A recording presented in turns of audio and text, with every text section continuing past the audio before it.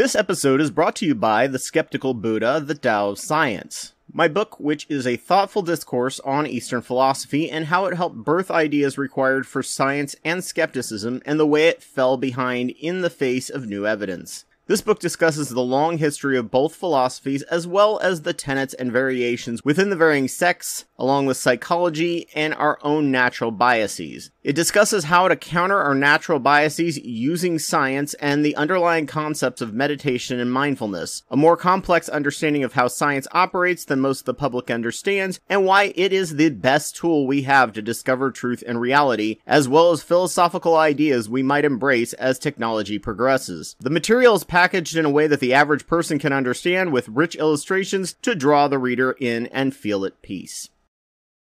During the late 1800s and early 1900s, there was a war going on, one between women and the alcohol industry. Women were tired of being beaten or killed by drunk husbands or dads spending all the family money on booze, not to mention the health impacts people were noticing, as many as shifted from booze as their go-to to tea and coffee. Along with prohibition, women wanted the right to vote, and the liquor industry knew that if women got the right to vote, it would be game over for them. So they ran misinformation and extremely misogynist propaganda with some of the craziest claims that oddly are showing up in the alt-right community. Women didn't have the vote, but they worked tirelessly to educate, organize, network, and fundraise to get the men to vote for their causes as a net good for all. However, another force neither expected ended up killing the alcohol industry: hatred of Catholics. Once this anti-Catholic sentiment built up enough, they passed prohibition in 1919. Suddenly, all resistance and misinformation against women's rights to vote from the liquor industry completely evaporated, with no vested interest, and they passed women's suffrage the very next year. The carbon industry is dying, and they know it, and not nearly fast enough. We already subsidize the ever-living crap out of carbon fuels, which is the only reason why our gas costs half as much as the rest of the world. Messing with the cost of fuel at all can wreck a party's ability to be re-elected, so they ditch the free market theory when it comes to fuels and go straight up corporate welfare, even worse than the farms have it. American renewables have to go hat in hand yearly to Congress to beg for a fraction of the subsidies that carbon companies have locked in. In 2010, solar was actually cheaper than coal, but coal was more subsidized, so it was still the cheaper option. The carbon industry has done literally everything it can to slow renewable growth and maintain their supremacy, suppressing knowledge actively from the 70s that climate change was going to be a real issue, and used the same marketers who sold us cigarettes and lead to create an entire anti-science segment of the population that later on began believing any anti-science nonsense possible just so carbon companies could stay in power and not make their investment in the ground become worthless. The world reached peak oil in 2018, and renewables such as solar, wind, and battery tech continue to drop like rocks, and Big Carbon knows this and has seen the writing on the wall and is now milking everything for its worth. At the same time, they tried to get revenge on Biden by spiking gas prices by lowering production, and no longer investing into new oil, coal, and natural gas technology because it will just get more and more expensive to extract less and less as economies of scale shrinks, while renewable economies of scale shoot up, making them cheaper and cheaper. They're done investing and improving because it's become more and more a money pit, even more so if it wasn't subsidized.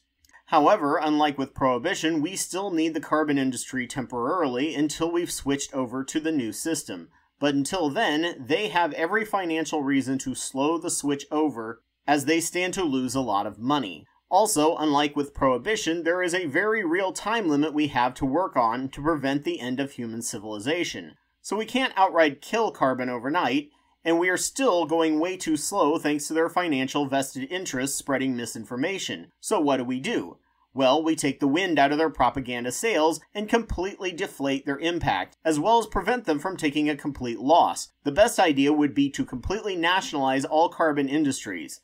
The nation should buy up the entire coal, oil, and natural gas industry, and considering they already subsidize them yearly double the one-time student loan forgiveness program this year, instead they would just buy the entire company at a somewhat lower rate than current market costs and slowly start scaling things down until they were no longer needed. If you make $50,000 in taxes $40 a year goes to welfare benefits, while $400 goes to giant corporate subsidies. Yet the right loves to freak out about welfare queens and government intervention. Nationalization, when done right, which the post office shows can be done, could allow for losses in some of these industries, if need be, instead of corporate middlemen who take subsidies when they do poorly and profits when they do well. Nationalization is not crazy or untested. They've all been proven worldwide to work when done right, or we can stick with this corporate welfare model where everything sucks and we all pay twice as much and the poor get screwed the worst. The overhead would get a lot smaller. There wouldn't be the need for profit margin. None of these saccharinely stupid feel-good ads would be made to try and make you like their polluting company, and the government could actually regulate itself and have transparency with safety in things like fracking recipes, so things like oil pipelines would actually be inspected properly. The money in the market that was going to carbon could now get much more heavily invested in carbon neutralizing technology. On top of that, all of these current carbon workers would now become government employees with an incredibly high chance of shifting over to other government jobs like the post office as they stop being needed. If you know anything about getting a job in government, getting in is almost like winning the lottery because it's so high paying. But once you're in, you can move between jobs very easily, which would help prevent a bunch of jobless coal miners feeling hopeless, living on welfare, and getting addicted to opioids, and feeling completely abandoned, like what is currently happening. The money in the market that was going to carbon could now get much more heavily invested in carbon neutralizing technology. However, I don't know if this even has a chance, as this kind of awareness could take up to a decade, and by that time the Earth is already heated too much as it is. However, it's an idea that could work, so if you like the idea, spread the video around and write "nationalize carbon" in the comments section to help feed the algorithm. Hi everyone. As you've noticed if you're watching this, I recently paid for a month's subscription to Storyblocks for $65 a month. I've been told my message is great, but my production quality is subpar, so I'm seeing if this helps. I don't know how well this will go, but it's not money I really have long term, and the videos take 5 times as long to make, especially with my dinosaur slow computer. So if you like this format better, go to Patreon and encourage me to do more by becoming a patron. If it seems to be something people like, I'll buy a years-long subscription, which costs about half as much per month. I'll also be playing around and seeing what the best format is, perhaps doing a still image for every 3 to 4 video clips. I'll figure it out. Vote with pledges if you like this format. Thanks. And if you would like to see one of my videos from the past reworked in this format, let me know when you donate. So as always, thank you all for watching this as a video or listening to this as a podcast, which I'm sure was completely uncontroversial to anyone, especially to the YouTube monetization team. So if you found this useful, please donate to my Patreon. Just a reminder that I'm Anubis2814 on YouTube, and I have almost 700 videos on my channel that I've made over the past 11 years on religion, science, psychology, and politics. Please go check them out, and if your site has the option, like, rate, review, and comment.